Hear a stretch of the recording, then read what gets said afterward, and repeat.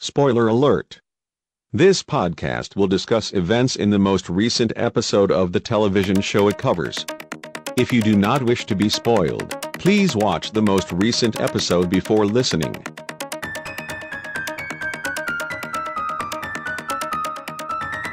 Dedicated to Showtime's series Homeland, you are listening to the Homeland Field Division podcast. And now here's your host, Matt Murdock. Welcome to Homeland Field Division podcast, episode 38 of the podcast. My name is Matt Murdock. I am from homelandfielddivision.wordpress.com. That's where you can find all of the back episodes of the podcast, including this one, and contact and podcatcher links. I appreciate if you could leave me a review on your podcatcher. Also, just remember, if you have any thoughts, you can send them to me, homelandfielddivisionpodcast@gmail.com, or you can tweet at homelandfield. I want to thank everybody who reached out to me after my announcement to give their concerns and everything. We did have some family matters that we had to take care of. It's all behind us now, and I hope that you have enjoyed a good holiday season and enjoy a prosperous 2016. I'm not going to go into great depth about any of these episodes. We'll be covering 5 episodes, all about Allison, episode 8, The Litany of Ruse, episode 9, New Normal, which was episode 10, Our Man in Damascus, episode 11, and what was the name of episode 12? Oh, A False Glimmer, the final episode, the finale. Again, I like to keep these podcasts short, so I won't be talking at any great length. But I do want to talk a little bit about some of the highlights or lowlights of some of these episodes. I will say this. I didn't get to catch a couple of the earlier episodes until I had to watch them back to back. And that actually made them better than watching week to week. Sometimes watching Homeland week to week can be very annoying and can make you lose hope in the series. But then when you look at everything in the context of the whole, then most of the time the series turns out to be pretty darn good. This season was no exception to that rule. There were times when watching week to week I did feel a little frustrated by things. But in the long run, it all paid off to be a good story. All About Allison was one of those weeks that if I hadn't been able to watch the next episode right after it, I think I would have been very frustrated. It was all about nothing, is what it really was about. The flashbacks did not work for me, mainly because adding that long hair to Miranda Otto actually made her look older to me and took me out of the moment. It took me out of believing it. And when you really add the sum of the episode up, it's really just more about the fact that it only reveals 2 things. 1, how Allison got recruited. And 2, one little line about a Caribbean island that allows Carrie to deduce that Allison is part, is the mole, is the Russian mole. And the episode doesn't really set up anything beyond that. It doesn't really tell us anything that we didn't already know. Do we really care how Allison got recruited? Again, Carrie is one of these people who can unbelievably remember a single line from 10 years ago and then put it together with with that picture on the computer screen. Of course, that's the way that works. Now, the next episode, Litany of Ruse, was very good to me, because it got Carrie and Saul on the same page about Allison, even though Saul didn't really want to believe her. And I really felt Saul's emotional pain as he was having to go through all of this. And then you get to the end where Allison has come up with this cover story as to what's going on, saying that the Russian is actually her mole rather than she being his mole. You see Saul just for a moment maybe start to doubt again, but it's good that throughout the course of the series the rest of the series. I mean, that he sticks by his girl Carrie. That was good, especially given all of the tension that was between them since then. Tension that is reignited in the finale, but I'll talk about that in a minute. But yeah, seeing Saul go through all of that, I mean, I'm not sure if I believe that he would be that adept at all of the cloak and dagger stuff that he went through in order to get Allison tracked and all of that. But it was an exciting week. And of course, the end with Quinn was just amazing and sad and horrific and very emotionally impactful. Very emotionally impactful for me to see him go through that. I didn't think there would be that much damage after he got the shot. I didn't realize that all it basically did was just keep his brain alive long enough to be found, which we find out in the next episode. It was really just heart-wrenching to see him go through that. And the next episode is about dealing with the aftermath of all of that when everybody finds out, and that kind of gives Allison her way out in order to be able to be a player up until the end. I'm not sure why the Russians really wanted that attack to happen, and why she was forced into that position. That seems just a way to keep her in the story so that we can get to the end, but that's okay. I was really mad at Carrie and Saul for waking Quinn up, basically taking away his only chance of maybe recovering at all. And it doesn't look like, of course, by the end of the series that he's going to recover at all. That was a moment where I was really upset. I knew they had to get information, but oh my goodness, that was just horrific again. Very horrific. That black stuff coming out of Quinn's mouth. Ugh. I was emotionally wrecked by all of that because Quinn's one of my favorite characters, and I can't see him being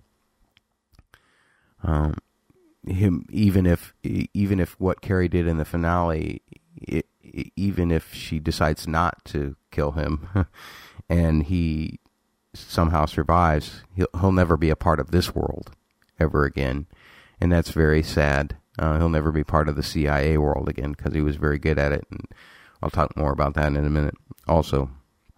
But you went through all these machinations in the new normal that got us to a place where we saw the setup going into Our Man in Damascus, where everything starts to break loose, and Allison is trying to divert her former co-workers, or the place where she was a mole, to, in order to appease the Russians and for her to be able to get away.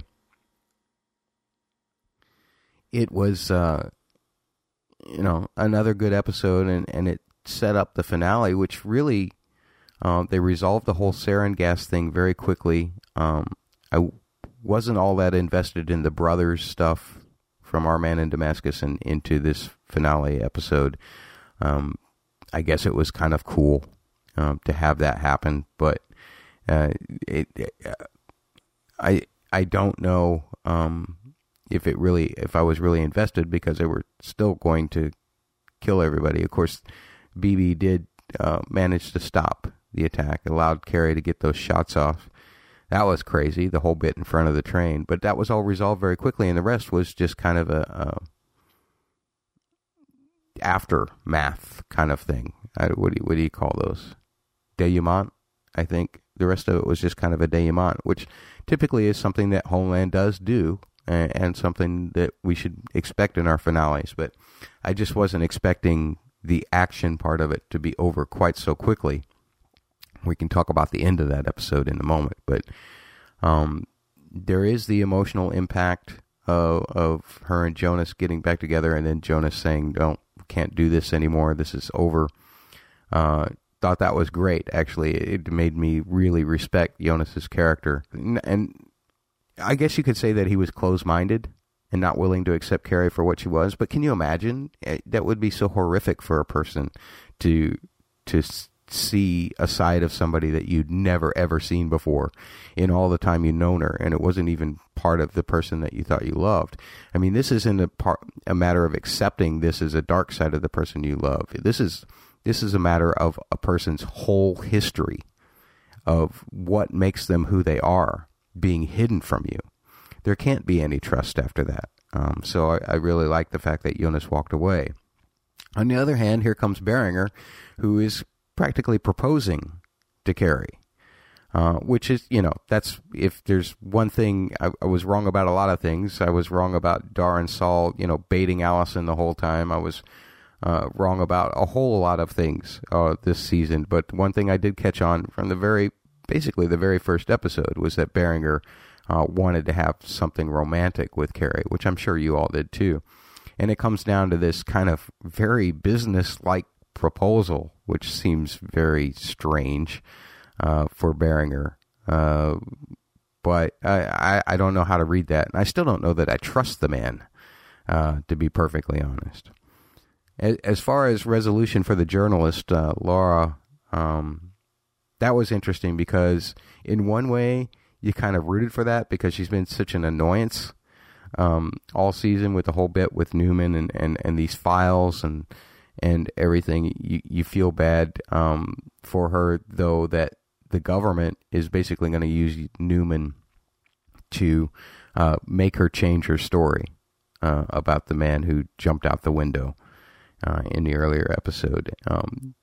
That seems really dirty. It does place a kind of a dark shadow over some of the operations that some of these secret intelligence agencies go through.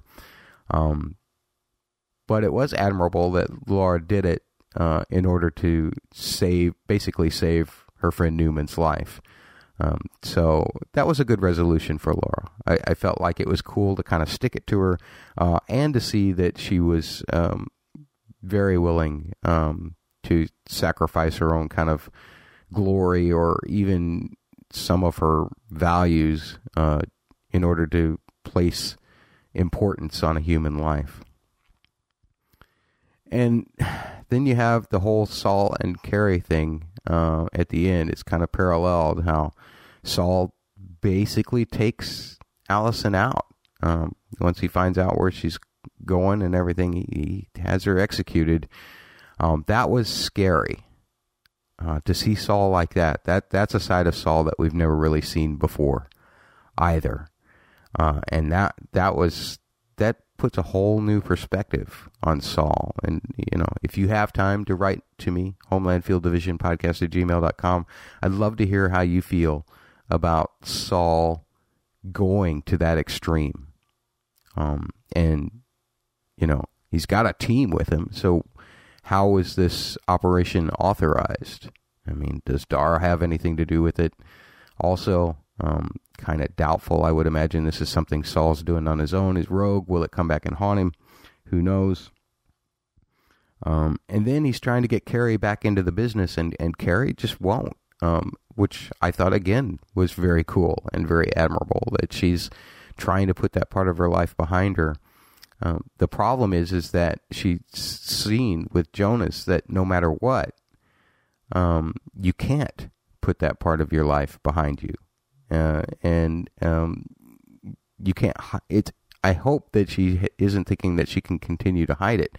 I don't even know if she thinks that she's going to be anything except other than in prison by the time she goes to the chapel and kind of reads Quinn's letter and those interesting all white light blurred shots that were both in the chapel and at the end. That was kind of very interesting. I don't know exactly what they're trying to express, but it certainly gives you a feeling of peace, which was really strange. And then as she's getting ready to put the pillow over Quinn, one has to assume, then you get that feeling of peace too. And it makes me wonder if Carrie is just resolving herself to go to prison. You wouldn't think that. She'd want to be with her daughter, you would think. I can't see her sacrifice, as much as she talked about wanting to be with Franny. after she sent her away, we never heard about her again. But if she does this and she gets caught, well, she's never going to see Franny again. So that's crazy. And I understand her wanting to respect Quinn's wishes, that are in that letter, which is obviously like, I don't want to be around if I'm not able to do what I do, if I'm not able to be who I am. And when you get down to it, there's a lot of questions. What do you think is a right or wrong thing to do? I love how there seems to be these issues that you can very easily fall on either side of. Was Saul right or wrong? Was Carrie right or wrong? What turned them to do those things? It's all very, very interesting stuff, and I thought it was a great conclusion to the season. The kind of the whole denouement that happened after the action part with the sarin gas. And that's really all of my main thoughts. I don't want to bore you for too long with long thoughts about each episode, so I will just leave it at that. I don't know how to place a rating on this season. It would probably be somewhere around an 8 to an 8.5. I thought it was very good. Again, watching week to week can be very frustrating. And if I were to give episodes individual ratings of these 5, All About Allison and I'd probably give like a low 7 for the first and a high 7, close to 8 for the second. Maybe even a little over an 8 for that one. And then the last 3, somewhere in the low 8s. I thought that there was a lot of great discussion that could be generated by these episodes, especially in a week-to-week format where you didn't know what was coming next. I think that as a binge watch, this season will be great. Can't wait till it comes out on DVD or goes into whatever. I mean, you can do it now at the Showtime anytime, or you can watch it on demand, I'm sure, on your cable or your satellite. So I think if you went back and spent a day and just watched all of these episodes back to back, you would see that this is a really strong season. And that's really all I have to say. I want to thank you again for taking the time to listen to this. Thank you for all of the lovely comments and emails that I got in regards to my having to suspend the podcast for a little while. And I want to wish you a happy 2016. And once we get to a new season of Homeland, I will be back to talk about it. Thanks, and take care. Find all back episodes of the podcast and contact and social media information at homelandfielddivisionpodcast.wordpress.com. Submit feedback to the podcast via email at homelandfielddivisionpodcast@gmail.com or by calling the listener line 314-669-1840.